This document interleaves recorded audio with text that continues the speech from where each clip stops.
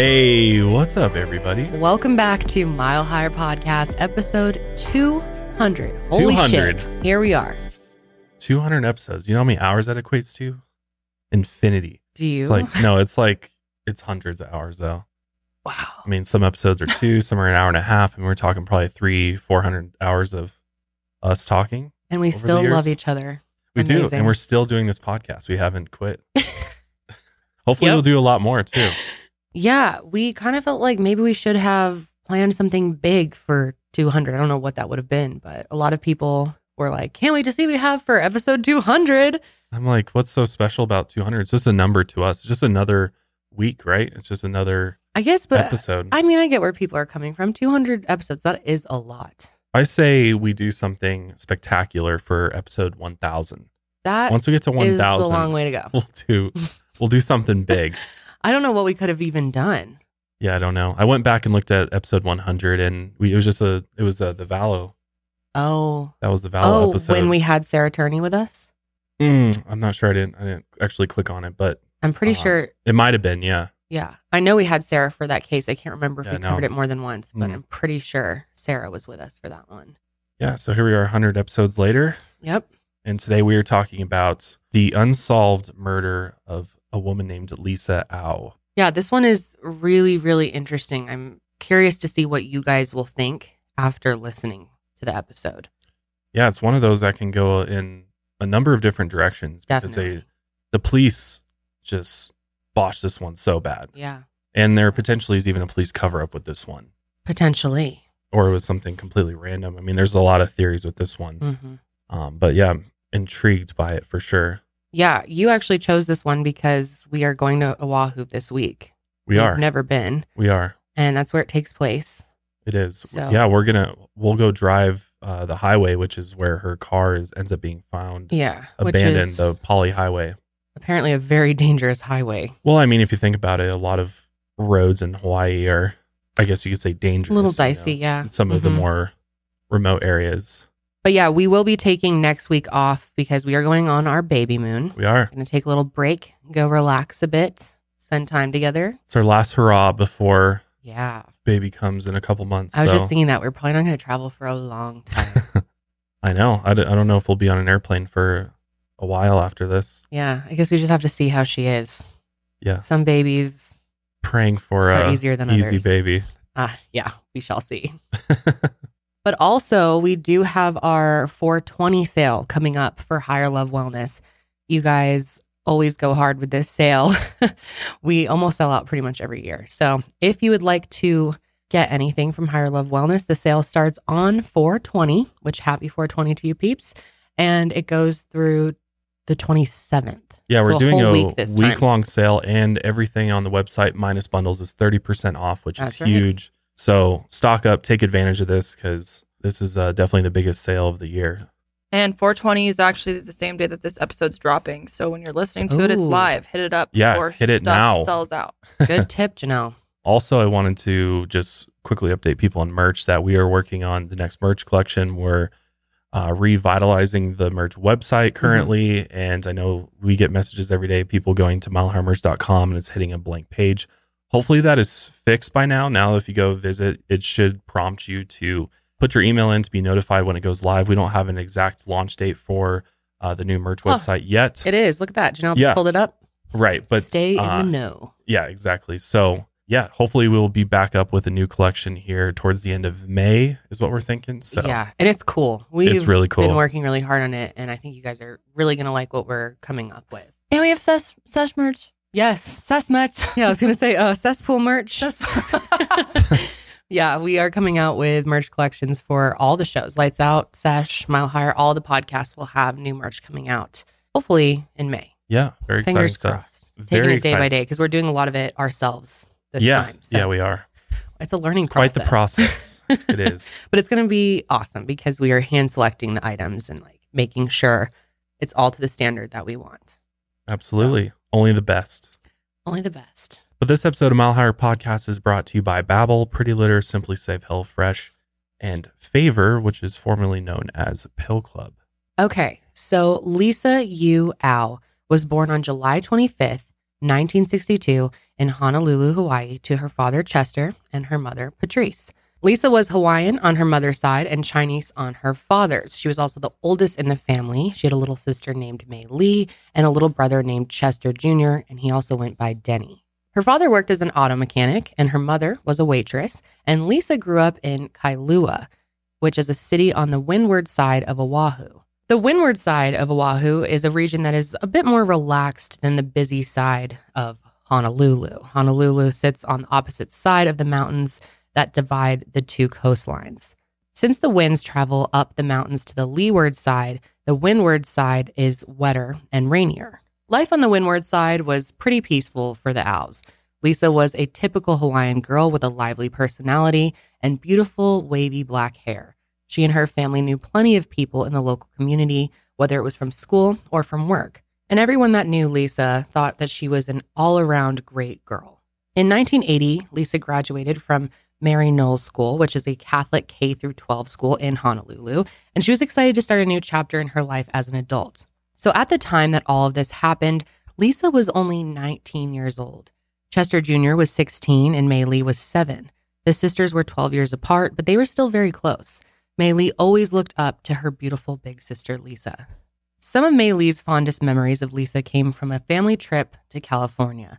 The Owls spent their mainland visit at the theme parks Knott's Berry Farm and Six Flags, riding down roller coasters and playing carnival games. Mei Lee even got to see her first ever movie with Lisa, which was Star Wars: The Empire Strikes Back. Lisa was always a hardworking and responsible girl. At just 19 years old, Lisa had her whole life ahead of her, and her career was just getting started. She had just finished 8 months of beauty school at the Trendsetters Beauty College in Honolulu. Eventually, she got a job as a hairdresser at the Susan Beer Salon in Kailua. And Lisa had been putting her training to good use. She had already worked at the salon for about 5 weeks by the time that all of this happened. Now that she had a job, it was time for Lisa to get her own place. So she moved to an apartment in Kailua with her new roommate, who was named Candy Maines. Candy was also a hairdresser at the Susan Beer Salon, and Lisa was pretty excited to move into her own apartment and become more independent. Her boyfriend, 23-year-old Doug Holmes, helped her move all her furniture into the rental and get settled. Doug was an engineering student at the University of Hawaii, and the two of them met while Doug was working at a restaurant in Kailua. He lived in the dorms, but the two still got to see each other pretty regularly. It was a quick 30-minute-ish drive from the dorms to Lisa's place. Doug's sister Kristen lived nearby in Makiki, and the three of them had plans to enjoy dinner together one night after Lisa got off work. So on January 21st, 1982, Lisa went to her job at the salon. It was pouring rain in Oahu that day, the kind of rain that was so heavy it flooded the area and made it difficult to drive. Lisa's mother told her that it probably wasn't a good night to go out. But Lisa said, "You know what, I'll be fine." Patrice had good reason to tell Lisa to stay off the road, as she had just gotten her driver's license 2 days before. Lisa and her dad went together to buy her a car, a dark brown 76 Toyota. As a new driver, the weather was intimidating, but Lisa was determined to keep her plans. That evening, she finished up at work and tidied her chair. She told her coworkers that she was heading out to her boyfriend's sister's apartment in Makiki. Then around 9:45 p.m., Lisa hopped into her car and drove through the pouring rain. It's tradition in Hawaii to bring a small gift when you're a guest at someone else's house. So on her way to Makiki, Lisa stopped at a grocery store called MJ's in Kailua. She purchased a bowl of poke to share with Doug and Kristen, and to pay for the food, Lisa wrote out a check for $2.80. The clerk asked for an ID, and Lisa happily handed over her temporary driver's license. Then she headed for Kristen's apartment on Mott Smith Drive. To get there, she drove down the scenic Pali Highway, which connects Honolulu to the windward side. Yeah, this highway is actually really dangerous. It's known as one of the most dangerous highways in Hawaii. And like you guys were saying, there's a lot of these different highways and roads in Hawaii. I've never been, but it sounds like there's a lot of different roads, highways. Well, for a long time, they didn't put railings and stuff around it. Like it was just kind of cliffside roads. And, when we go up driving the mountains, how on most of our major highways, they have mesh netting over the sides of the cliff faces for rocks to fall down. A lot of places in Hawaii don't have that. Yeah. So when they get heavy torrential rain like that, it makes sense that there'd be landslides, falling rocks, that kind of thing. Yeah. And then actually I was looking and I found a study that was done in the early 2000s. So it was a while back, but I still thought it was interesting. It was ranking the top 10 rock fall hazard sites on Oahu, and this highway was ranked number 4. So probably a lot of Damn. reports of falling Yeah. rocks, things like that, especially when it's raining. I'm sure it's dangerous to be out on the highway in torrential heavy rainfall. Yeah, if it is raining, we are not going on it. That sounds. Oh, gross. we're for sure going on it. if No, that's we're the I case. not. think that's like one of the main ways you get around. Yeah, it is. I mean, But But I'm if you saying go if on it's that raining, side of the we island. will stay in. No, I'll just dodge the rocks. I'll have you look out the No. window, and if it'll be fine. And again, this was back in 2000. So when things like this happen, and if there's Yeah, but crashes, if you Google it and like say like poly highway incidents, there's a lot of shit that pops up. I feel like it's constant. They're like always doing repairs and stuff. Okay, that makes me nervous. yeah, well, we'll just have to see for ourselves, huh? I agree. Most cat litters make it hard to take care of my cats. They get super clumpy, the dust goes everywhere, and they don't trap odors very well, which made my whole basement stink like a litter box. My cats and I deserve a litter that works for us, not against us. That's why I use Pretty Litter. Pretty Litter's crystal formula is lightweight, it's ultra absorbent and long lasting. It traps odors instantly, and it doesn't clump. Here's the smartest part about Pretty Litter. The crystals change color to help detect early signs of potential illnesses in my cats, including urinary tract infections and kidney issues, which is amazing because cats are very bad at letting you know when something's wrong or they feel sick. Plus, Pretty Litter ships free to my door in a small, lightweight bag, and I never run out of it, so I don't have a massive container of litter taking up space. I absolutely love using Pretty Litter for my kitties because it does allow me to, keep an eye on them health-wise, and it alerts me to potential issues that I may need to take them into the vet for. But of course, best of all, I love that it traps odors, and there's no dusty mess after using Pretty Litter. Pretty Litter works for me, trapping odors, not clumping, and gives me peace of mind, and that's why I love it. You and your kitties will love it too. Just go to prettylitter.com and use code MileHigher to save 20% on your first order. That's prettylitter.com. Use code MileHigher to save 20%. prettylitter.com. Use code MileHigher. But in a lot of areas of Hawaii, a lot of the sort of, you go outside the cities, the cell service definitely gets a lot more spotty. So if you do get in a jam, you better hope somebody drives down the road and helps you, because you might be there for a while because your cell phone may not work. But I think as time has gone on, it's gotten better. But still, it's definitely, especially during this time period when Lisa's out there, it's definitely very dangerous. So it was a stormy night, and naturally it was going to be a tough drive. But Lisa eventually made it to Kristen's place safely. The three of them spent the evening together enjoying homemade enchiladas and Lisa's delicious poke. Soon it was starting to get pretty late though, and it was time for Doug and Lisa to head home. Since the road conditions were bad, Kristen offered to let Lisa stay over, but Lisa declined. They all said their goodbyes and the couple headed out. Doug got into his car and headed back to his dorm at the university, and Lisa would be driving by herself. At around 12:30 a.m. that night, she set off from Kristen's place for her house in Kailua. We left at about 12:45, and we went downstairs, and we had both driven our own cars, and we had said goodnight, and that was the last I saw. Before Lisa left, she called her roommate Candy and told her that she was on her way home from Kristen's place. Candy expected to wake up and get ready for work together with Lisa in the morning. But Lisa never made it back to Kailua. That morning, Candy called Lisa's parents and told her that she hadn't come home that night. It was super unlike Lisa to miss work without calling the salon, but she never showed up for her shift. Lisa's mom was obviously very concerned that her daughter didn't come back to the family's house and that she had no idea where she was. But Patrice knew she'd been at Kristen's place for dinner, so she and Chester called Doug to try and track her down. Doug told them that he had last seen Lisa the night before, but he didn't know where she was right now. He worried that Lisa might have got into a car accident driving through that huge storm the previous night, and her parents started to panic. Doug offered to drive out to Kailua to look for her, and shortly after he set out, he spotted Lisa's car. It had been abandoned on the side of the Poly Highway in Mauna Willie, near the old Kailua Drive-In movie theater. The car was 10 miles away from Kristen's house in Makiki and only 2 miles from Lisa's apartment. So her car is abandoned only 2 miles from her home. That's a little strange to me. Like, unless the car just randomly ran into troubles at that point, which, as we'll find out later, not much to point towards that, but only 2 miles away from home, and that's where it's found. And it's interesting that it really didn't take Doug that long to find out where her car was. Like, they set out and he pretty much found it shortly after they left. So it's just interesting to me. It might just be something to note when talking about Doug, because obviously in, these types of cases, oftentimes you want to look at A, who was last seen with them, and B, the significant other. And in this case, it's Doug.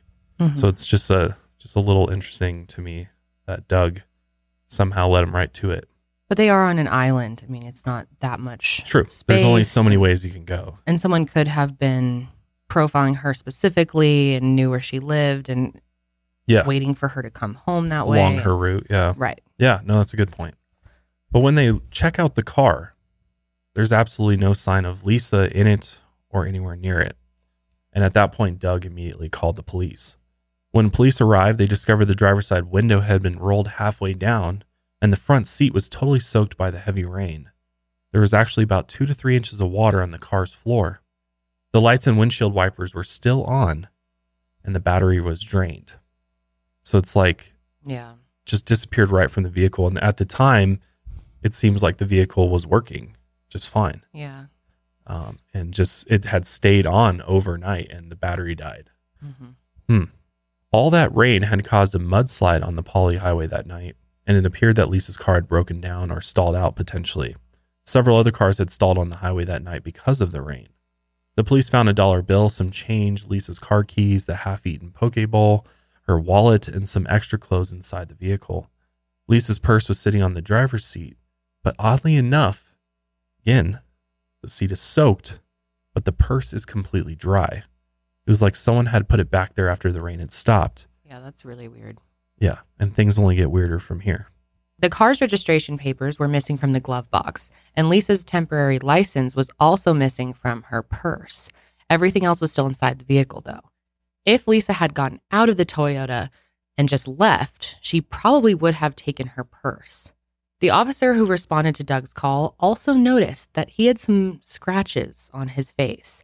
Something was seriously off about the whole situation. Investigators processed the car as evidence, and they dusted it for prints. But the crime scene investigators determined that the Toyota had been wiped clean of any evidence. Now, Lisa was officially listed as a missing person. The police suspected that someone had abducted her from her car. A massive search started on the windward side, and everyone hoped that they would find Lisa safe and alive. Lisa had been last seen wearing yellow shorts, a blue long-sleeve V-neck sweater, and a leather zori, which is a type of Japanese sandal. The family passed out hundreds of flyers with Lisa's face on them in hopes that someone would find her alive. But things were not looking good. They suspected that something terrible had happened to their daughter. Days passed and there was no sign of Lisa. Maylee stayed with relatives while her parents desperately searched for her older sister. Church groups brought their family meals, and over 150 Marines from the local military base pitched in to help find Lisa.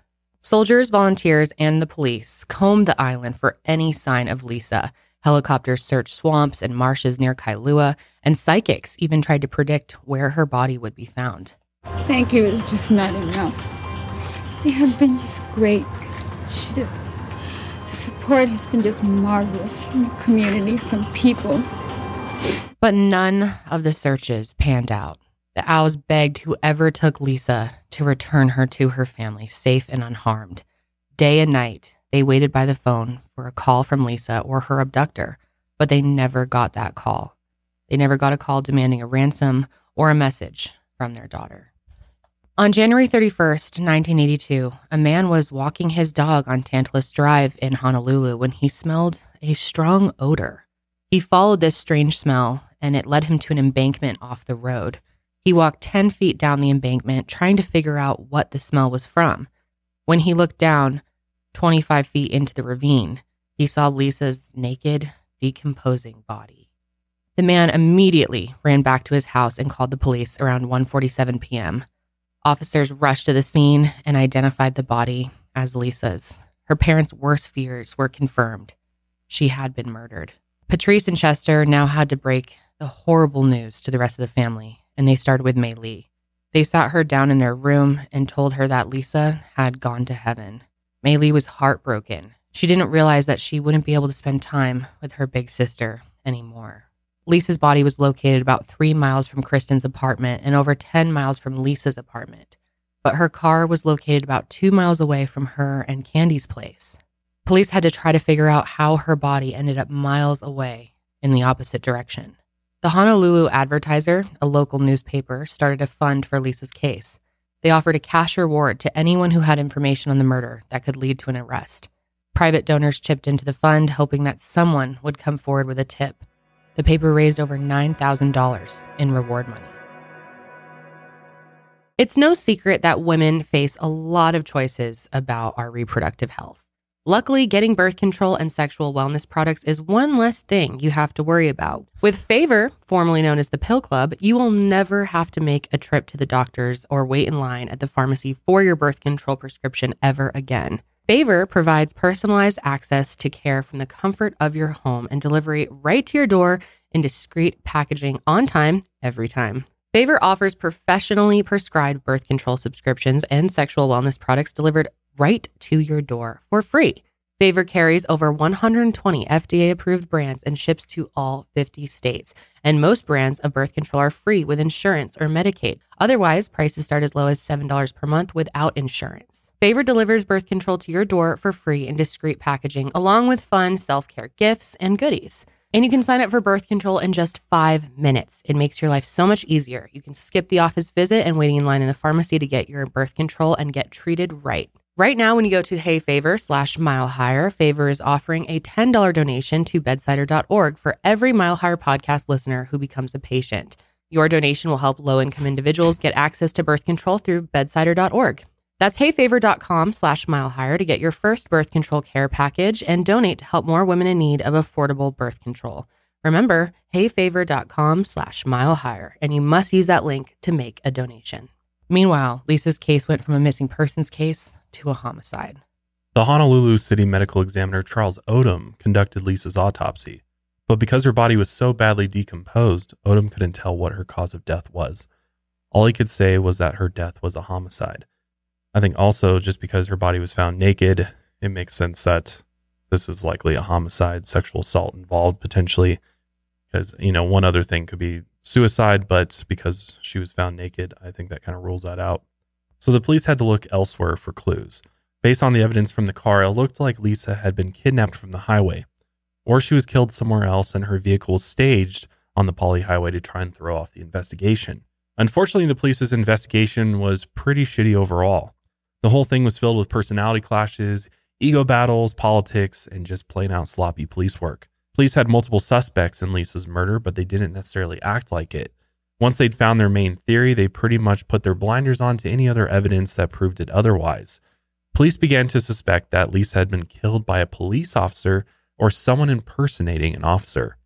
Her window was rolled down halfway and her license and registration were missing. So, of course, it may have appeared like she had been pulled over by an officer. Some witnesses even reported that they saw Lisa's car pulled over on the side of the road that night, and that they saw a car with blue lights on its grill behind her. A newscaster reported that he saw Lisa's car parked on the highway around 1:45 a.m., about an hour after Lisa left Kristen's place. Now the police needed to figure out who could have pulled her over. Their first suspect was a Honolulu Police Department officer named Thomas Byrne. And some troubling recent events led the police to feel uneasy about Officer Byrne. First, Officer Byrne had been accused of sexually abusing a 14-year-old girl who went on a police ride-along in 1980. He was convicted in September and sentenced in December of 1981. But his sentence pretty much amounted to a slap on the wrist. The court ordered him to serve 120 hours of community service, pay a $250 fine, and complete a year of psychiatric counseling. I would call that a slap on the wrist for sure. He was only suspended for a total of 5 days before they let the guy come back onto the force. That's trash. What the hell? Wild, but not surprising. Also, Officer Byrne apparently knew of the Owl family and lived a block away from them.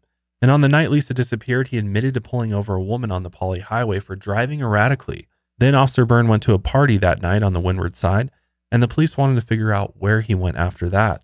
A female cashier who worked in Kailua reported that she'd been pulled over on the night Lisa disappeared. It was suspicious considering the officer drove an unmarked car with blue lights on the grill. On February 5th, she identified Officer Byrne as the cop who pulled her over that night. Byrne was suspended from the force the same day the woman positively identified him. The Honolulu Police Department took their police dogs to go sniff their squad cars, but these dogs are primarily trained to find bombs and drugs. And out of all the vehicles, they only alerted to Burns' car, which is kind of weird. And it's not really clear as to why they alerted to it. The police even hypnotized a police officer named Michael Rayfelt to try and get answers. On the night Lisa disappeared, Michael was directing traffic on the Poly Highway near where her car was discovered. They tried to see if he could remember spotting Lisa or Officer Byrne that night, but he couldn't. Meanwhile, panic spread throughout the island because it had leaked to the media that Officer Byrne was the prime suspect in Lisa's murder. And the public was terrified that there was rogue police officers out there pulling women over and attacking them. If you've never been to Hawaii before, it's actually pretty common to see police driving around in civilian cars with, police lights attached to them. Oftentimes, the police use their personal vehicles or a vehicle given to them for personal and work use, which saves the police departments a lot of money.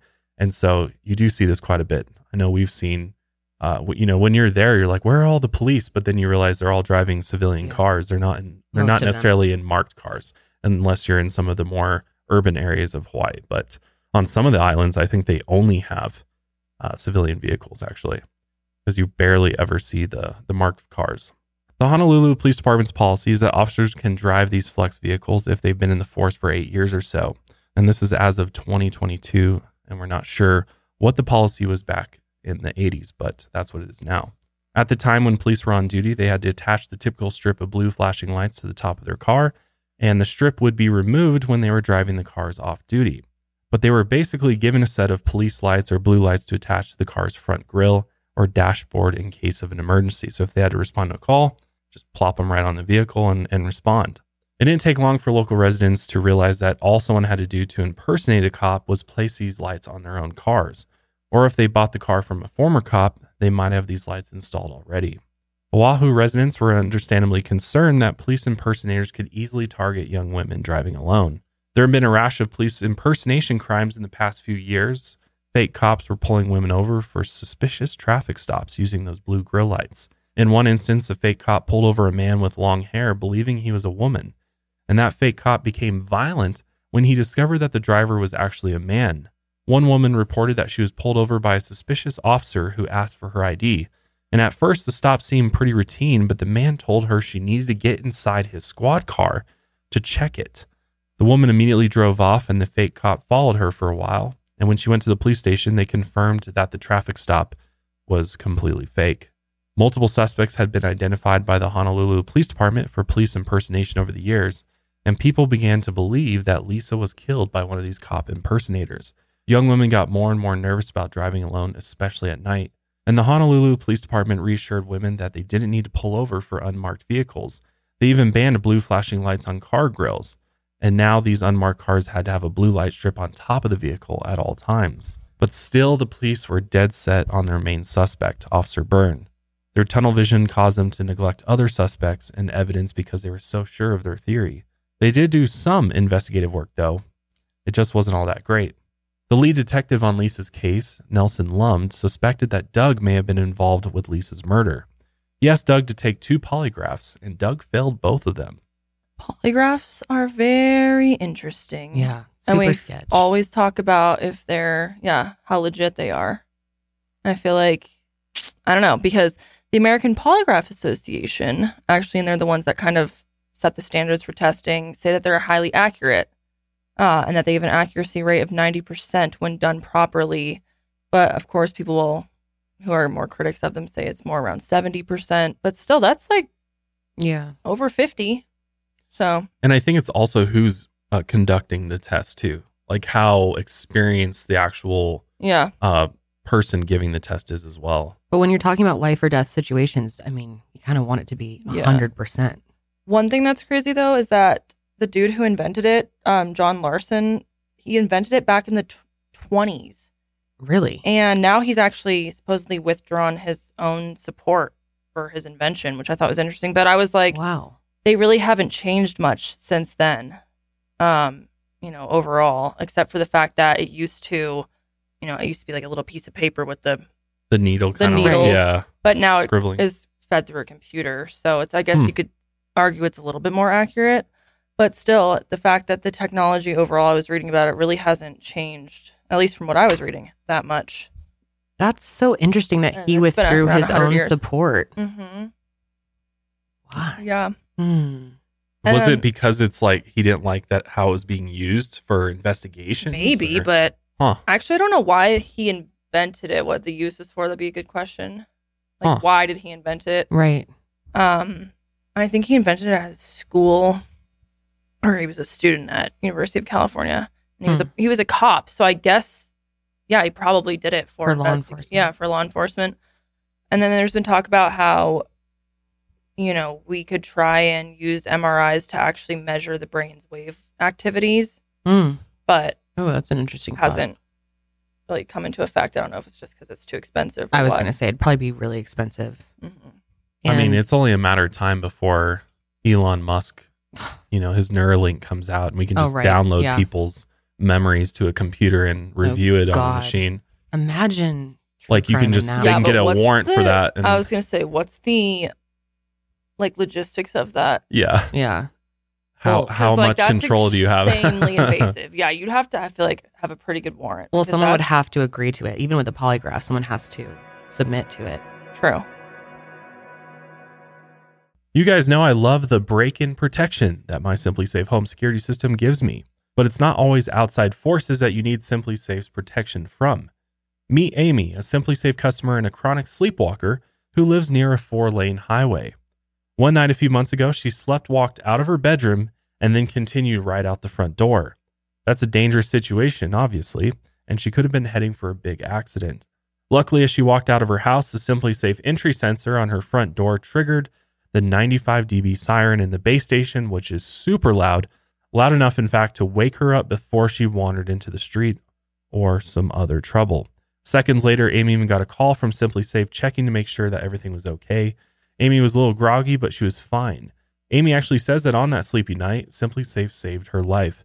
Protecting people in ways they never could have imagined is just one of the reasons more than 4 million people use and love SimpliSafe. I love SimpliSafe because it is a simple way to have a home security system. Doesn't matter what size home you have. It could be apartment, it could be a mansion. You can customize your SimpliSafe home system for whatever size home you live in. And I 100% agree with the sleepwalking story. It would have been nice to have that for my brother growing up because he oftentimes would try to make a break for the front door when sleeping, so much so we had to put a chair in front of the door. And luckily that stopped him. But a siren's going to do much better than that. So you can customize the perfect system for your home in just a few minutes at simplisafe.com/milehigher. Go today and claim a free indoor security camera, which their cameras are sweet, plus 20% off with interactive monitoring. Just go to simplisafe.com/milehigher. I mean, it's still interesting though that Doug failed 2 polygraphs, because even if it's, let's just say it's 50% effective or accurate, to fail twice. I guess the more you take it, the more you can kind of.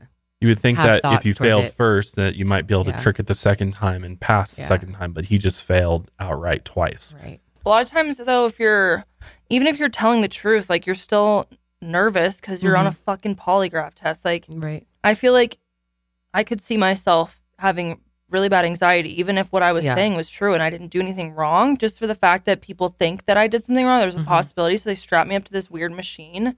Yeah, and that's why they don't use them in court. Really can't prove either way. Well, I mean, the thing about polygraphs though is it's basically just measuring the human's experience when it comes to the emotional state that they're in when telling the truth. It's a weird thing. Like if you look at what John Larson created it for, it was to, you know, he was a medical student as well. So he's trying to compile these different things because you have to create a baseline, right? They like get a baseline of questions before they Josh. Right. Yes. Okay. Things that you wouldn't lie. Like, why would you lie about that? To get the baseline on your heart rate, blood pressure, respiration rate, things like that. And so, but that's all physical stuff. Like you can be telling the truth and your heart rate can be up. You know what I mean? Exactly. Like you can be telling the truth and you can be sweating out of nerves. So it's not like it's reading the actual brain waves of like, I'm not a scientist, but whatever goes on in those neurons that are saying, yes, you're lying or no, you're not or whatever. There's no way for it to be 100% accurate. really. So when you lie, the fear of being detected causes increased activation of your sympathetic nervous system. Yeah.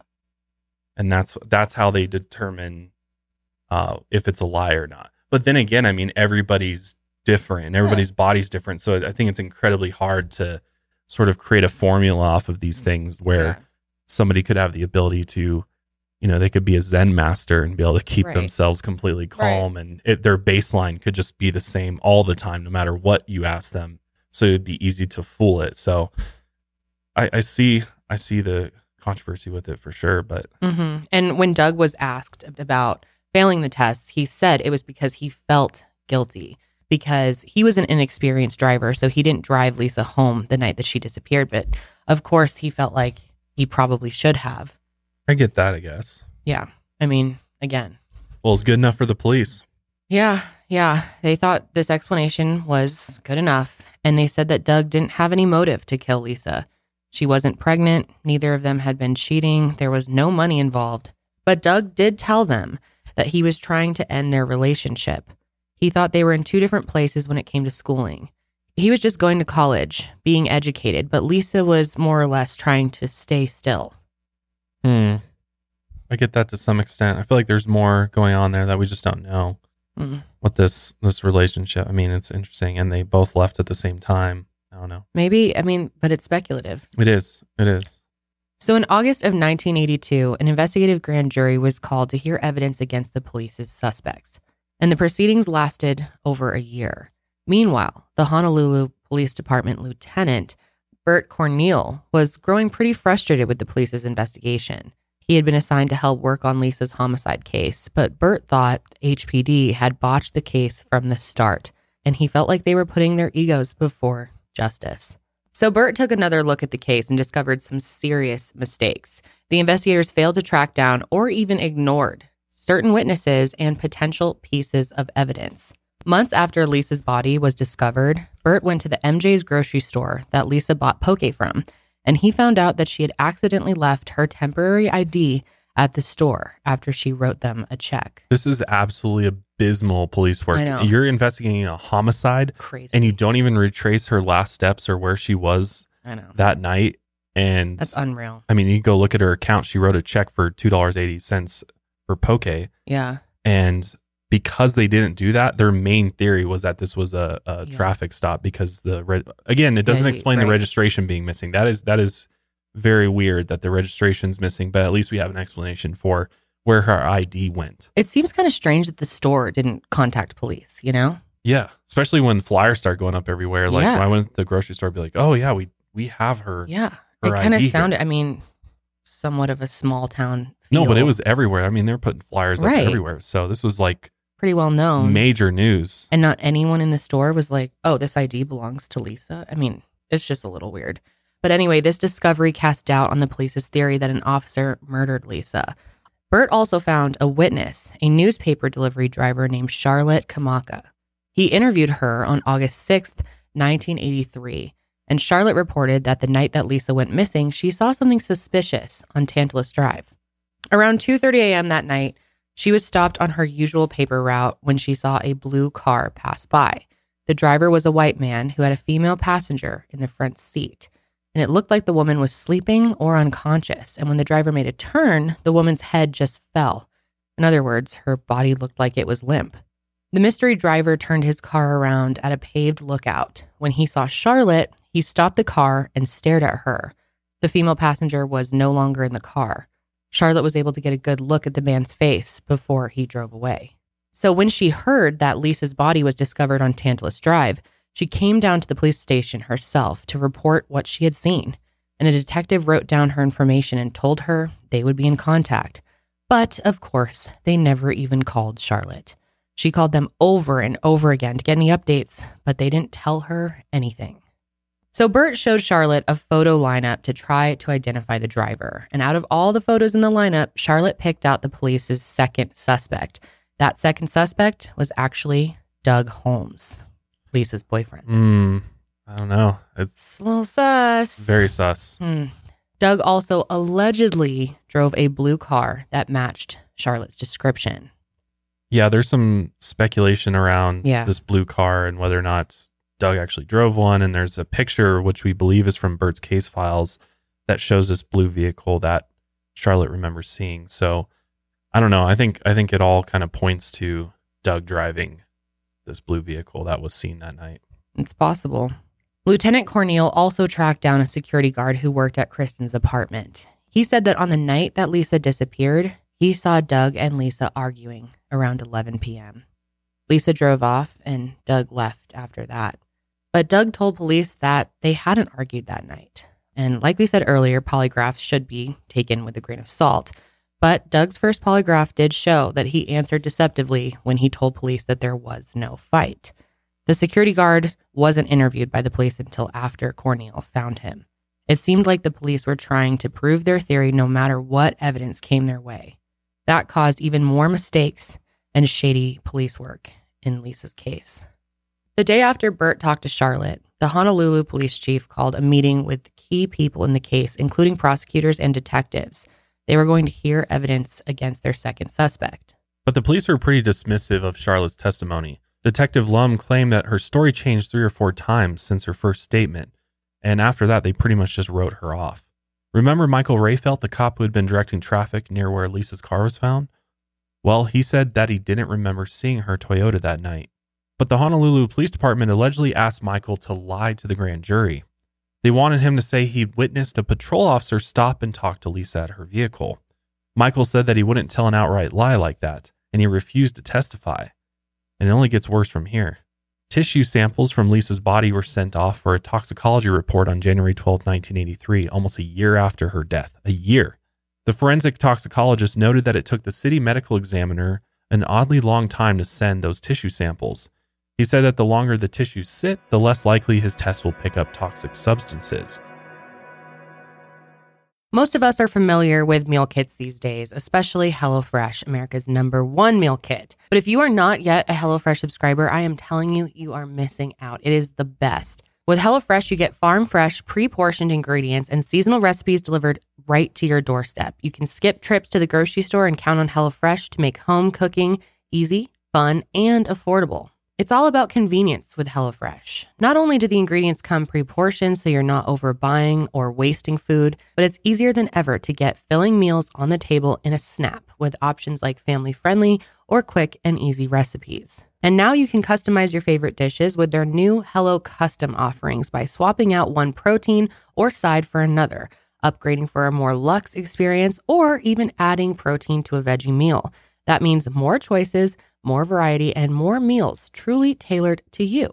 We love HelloFresh. It makes our lives so much easier. It just takes the thinking out of dinner. You know, it's already in the fridge for us waiting. We just take it out of the packaging, follow the easy recipe guidelines, and dinner's on the table very quickly. You guys have got to check out HelloFresh. It is the best.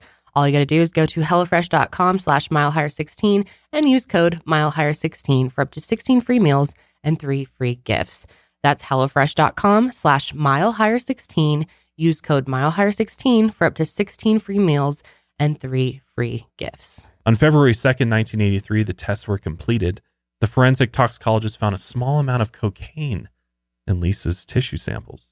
This discovery contradicted some of her friends' previous statements. They said that she didn't use hard drugs, she only smoked marijuana from time to time. Bert thought this discovery could have completely changed the way the police approached the case. If they had known about the cocaine earlier, they might have looked into Lisa's friends since their statements didn't match the evidence. Patrice agreed. She thought that the former medical examiner neglecting to send Lisa's tissue samples harmed the investigation, and she believed the police were too busy with their own theory to investigate Lisa's murder properly. However, the police said that the cocaine discovery had no effect on their investigation. According to the new city medical examiner, the presence of amphetamines in Lisa's tissues wasn't conclusive. He said that decomposition can sometimes produce amphetamines. This is a very true thing, especially the longer that the tissue samples sit. Still, the fact that the tissue samples were sent in so late was clearly inexcusable. The delay might have caused some crucial evidence to be overlooked. The Owls were faced with another horrible situation. They were about to lose their welfare and their Medicaid benefits. Chester had a heart attack in 1980 that required surgery, and the surgery actually gave him a case of hepatitis, which damaged his liver. That meant he couldn't work anymore, and the family relied on those welfare payments to make ends meet, while Patrice worked as a waitress.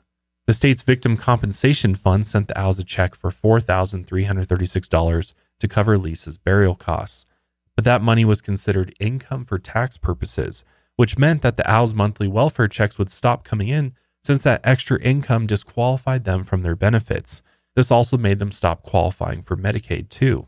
As you can imagine, the Owls were super outraged, and they rejected the $4,336 check. The maximum payout for the state's fund was $10,000, and they felt anything less than that $10,000 was an insult to Lisa and to their family. Even though the family refused the check, it still counted against them as income, and they were basically forced to accept it. Government regulations did not let victims' families reject compensation payouts, and the Owls could rip up the check all they wanted to, but it still wouldn't make a difference. Also, any private donations to the family would count towards their income, so the family had to refuse those contributions.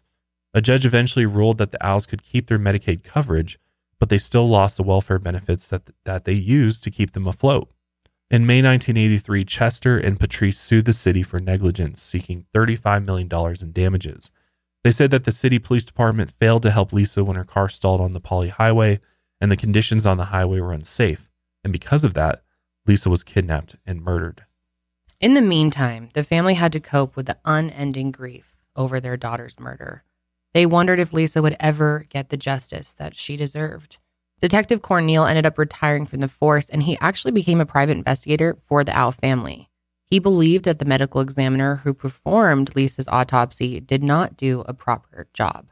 So Lisa's body was exhumed for a second autopsy on June 16th, 1983. The Los Angeles coroner flew out to take a second look at Lisa's body and try to determine the cause of death. Ann Burt's worries about the first autopsy turned out to be correct. The medical examiner in Honolulu had made some pretty hasty and sloppy mistakes that embarrassed the whole medical examiner's office. Lisa's remains were still in a police body bag when she was buried. There were still leaves, dirt, and other litter inside of it. Her body had never even been washed. It's unbelievable. The Los Angeles County coroner took a look at Lisa's jawbone and skull. The results of his exam have not been made public. However, he noted that Lisa's body was in an advanced stage of decomposition. This meant that it would be hard to make any conclusions about her cause of death. All he could say was that it wasn't natural causes. After over a year of evidence presentations and proceedings, the grand jury disbanded in 1984, and they did not move forward with indictments against any suspects, including Officer Byrne and Doug Holmes. And since the grand jury didn't indict anyone, the Honolulu Advertiser returned all of their Lisa Owl reward money to the fund's donors. Burt thought that the grand jury's failure to indict scared off prosecutors from trying to get a conviction later. It was a huge blow to the case, and it would make it that much harder for Lisa's killer to ever be brought to justice. The grand jury exposed all of the mistakes that the HPD made in their investigations, mistakes that a defense attorney could easily turn to. In 1984, Thomas Byrne actually sued the former HPD chief of police, a detective, and the news station KHON-TV for $20 million. He said that being named as a suspect caused him to become a paranoid alcoholic who was shunned and hated by his friends and family. He claimed that he needed money for damages and psychiatric care. However, this suit was eventually dismissed. In 1985, Detective Lum announced that his investigation produced no evidence that a police officer had murdered Lisa. After 3 years of the police pursuing that theory, nothing ever came of it. There was no physical evidence discovered that conclusively linked anyone to the crime. From the very beginning, the investigation was full of mistakes. The Owls claimed that poor police work, political infighting, and possibly even a cover-up really hurt the case. And since the police had spent so much time going after Officer Byrne, the Owls think that they tried to cover up their mistakes. Other leads weren't pursued as heavily because of the ego battles in the HPD. Their family did ask the FBI to look at the case, but it doesn't look like that request went anywhere. In 1986, a judge ruled that the city was not liable for Lisa's death, and the Owls' lawsuit was dismissed.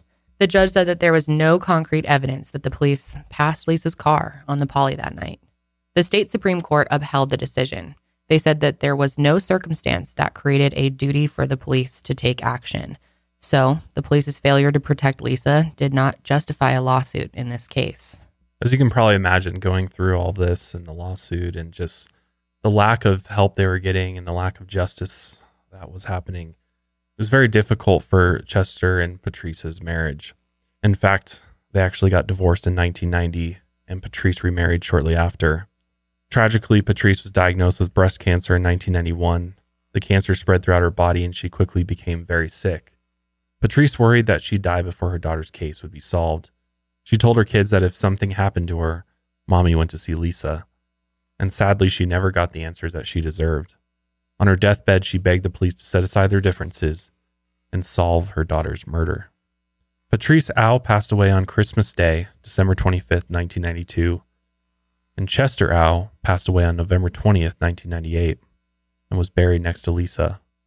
Both parents never got to see their daughter's killer be brought to justice. As she grew up, Chester and Patrice tried to shelter their daughter from a lot of the news, but Mei Lee could tell that it took a toll on them. As she got older, she started to read news articles about her sister and ask questions. Now, Mei Lee is still hopeful that Lisa's case will be solved. She and her brother Denny are on a mission to find out what happened to their sister. They promised their mother that they'd do everything they could to find Lisa's killer. The Au family wants Lisa's body to be exhumed and examined again. It's a painful process, but the family hopes that new technologies will be able to give them the answers they need.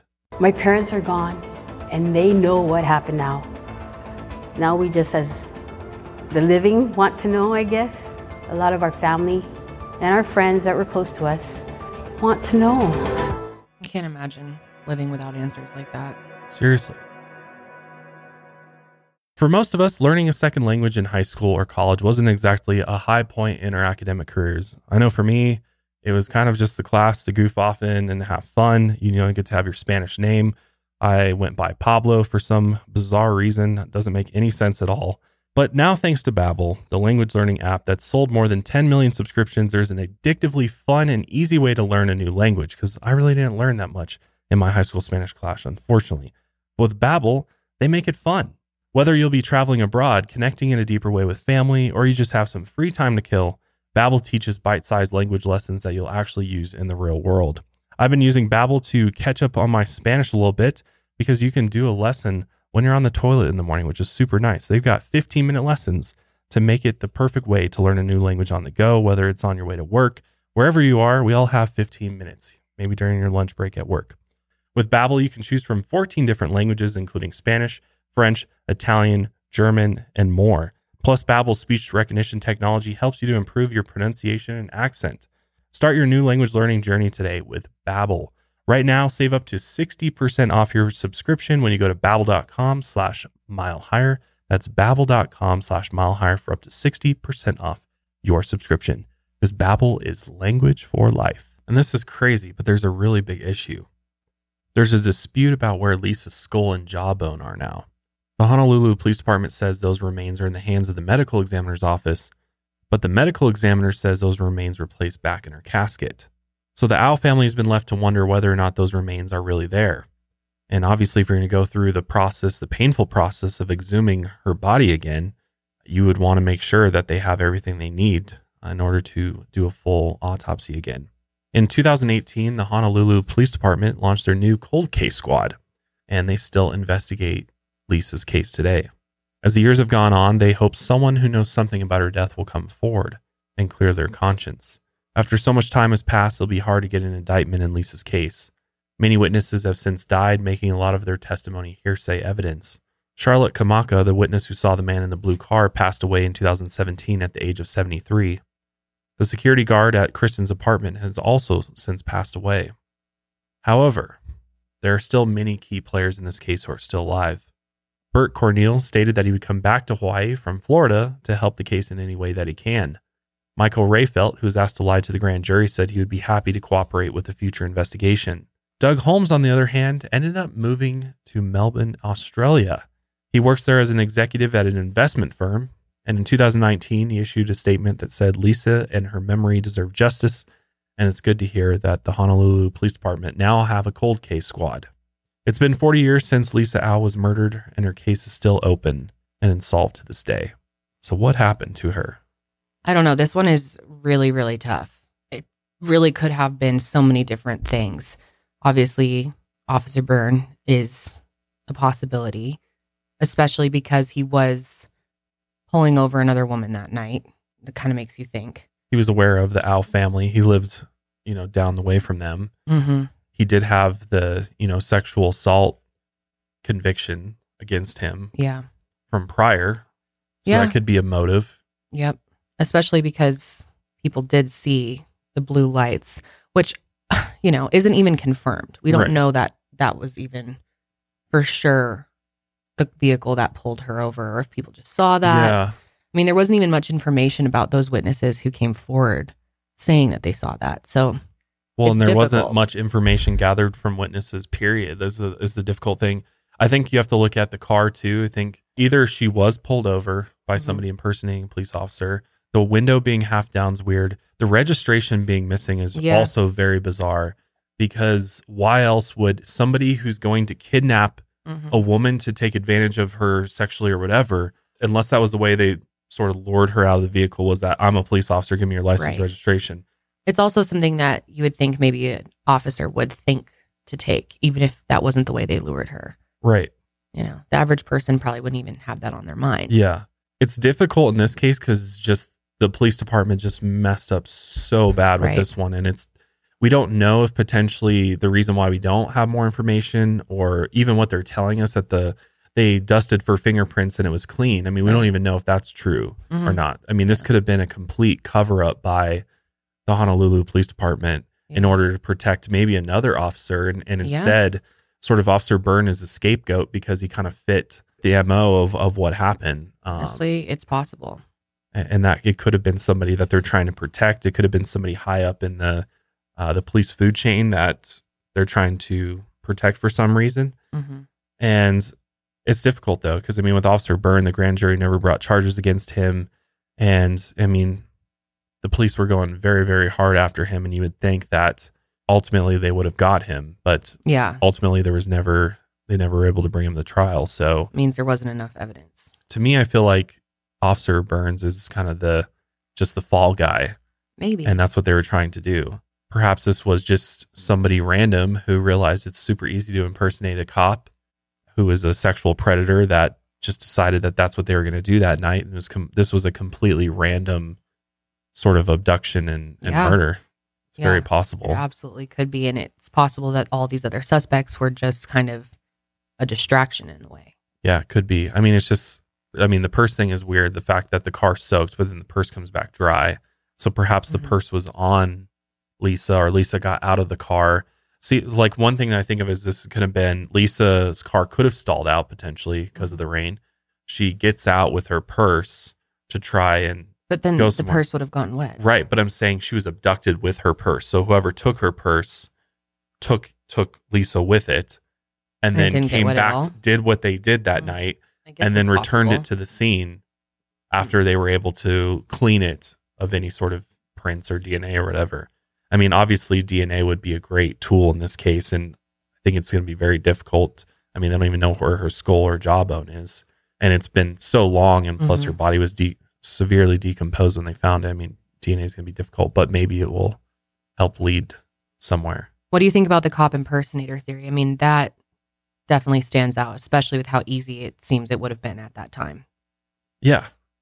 I mean, it's happened other places, and especially in Hawaii, where you have civilian vehicles also acting as police cars. It would be very easy for somebody to do that, which is the whole reason why they don't do that in a lot of places, and especially busy areas. Because I mean, you would never know if you're actually being pulled over by a real cop or not if Mhm. you can't identify it. That's why even unmarked police cars are Yeah. generally a Ford Interceptor or Explorer, and they just have their lights on the inside. But I went on a ride along in New York City with some detectives in the gang unit, and they drove like a Chrysler Pacifica. It was like an unmarked, completely civilian unmarked car. That's so scary. And they just had, like, we were driving around doing surveillance, and all of a sudden they're like, oh, there's the dealer. And we were surveilling this dealer, and they just like reached under their seat and pulled out this Yeah. little light and just like stuck it up into the windshield and then pulled the guy over.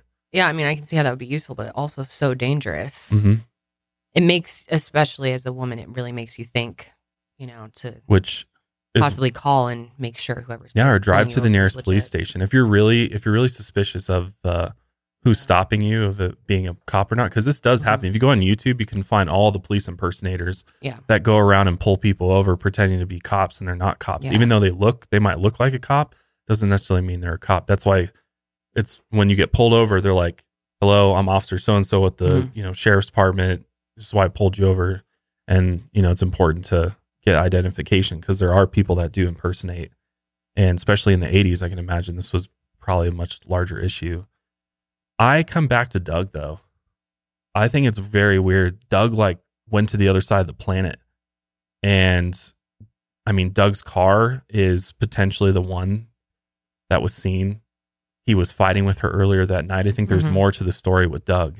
Yeah, and maybe it was one of those situations of if I can't have you, nobody can.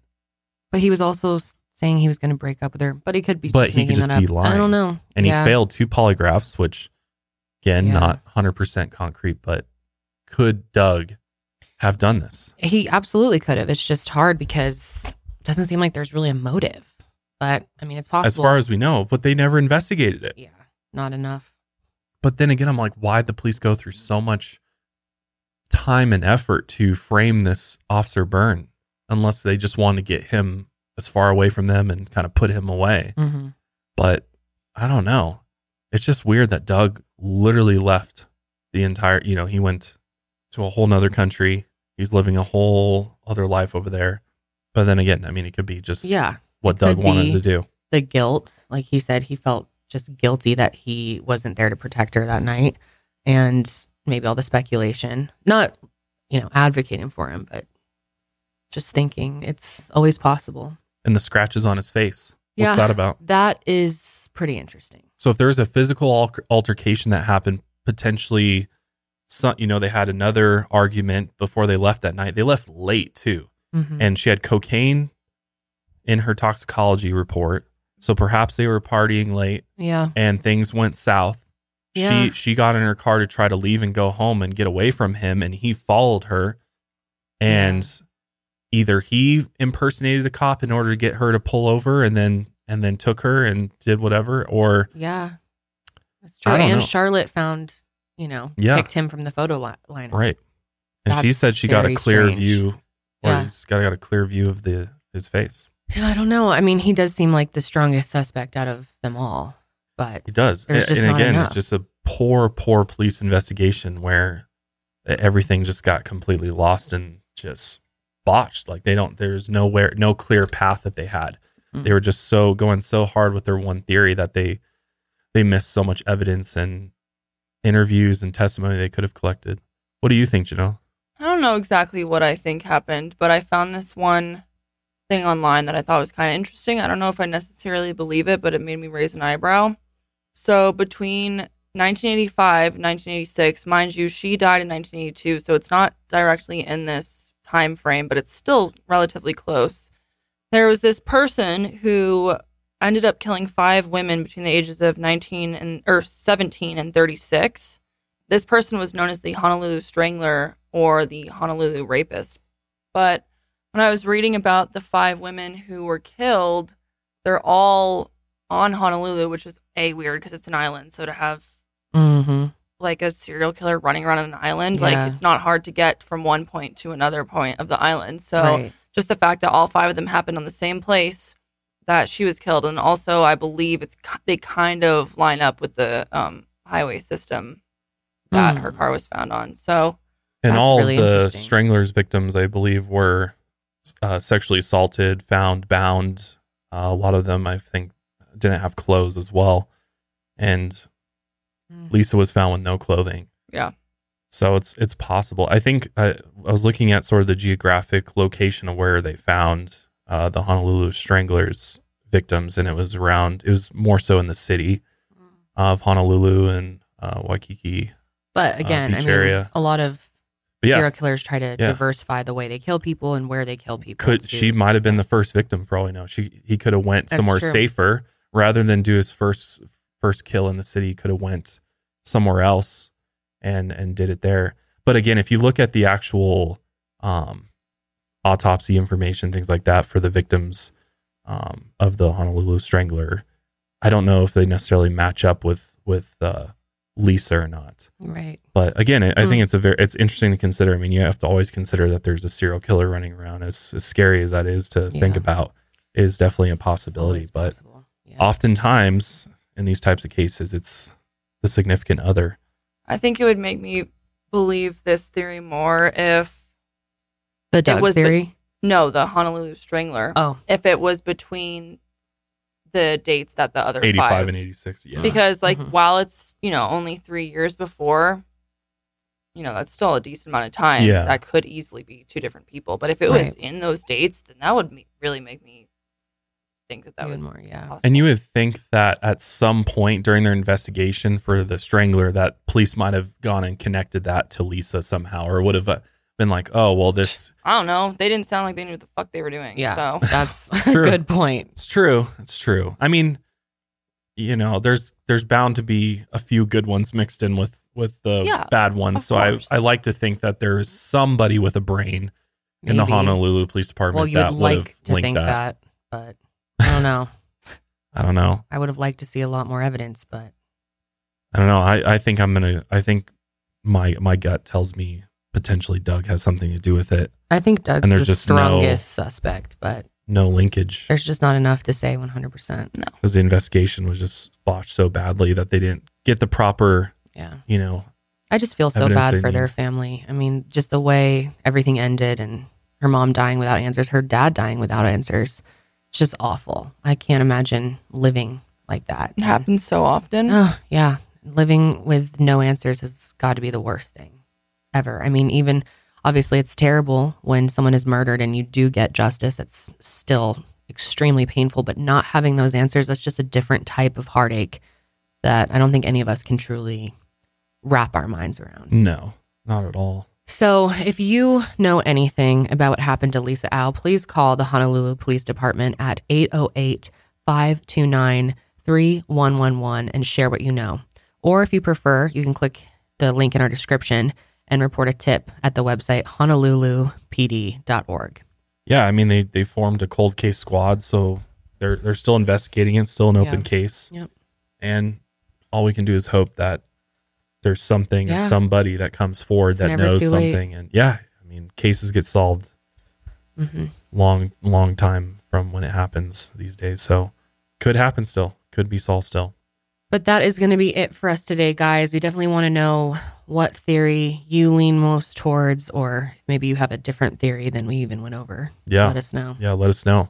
But that is it for us today. Make sure you follow us on social media at Mile Higher Pod. Also, we're on TikTok these days. Oh, yeah. We're TikToking it up. We're TikToking it up. So check us out over there. Make sure you're subscribed on YouTube and following us on Spotify. We really appreciate it. There's also a highlights channel. Oh, right. There is also a highlights channel. We do have a highlights channel. Good point. Everything's linked below for you. Mm-hmm. And just a reminder, we will not be here next week, unfortunately. But we'll be back soon making more content. Just taking a week off, and then we'll be right back at it. But until then, keep on taking your mind a mile higher.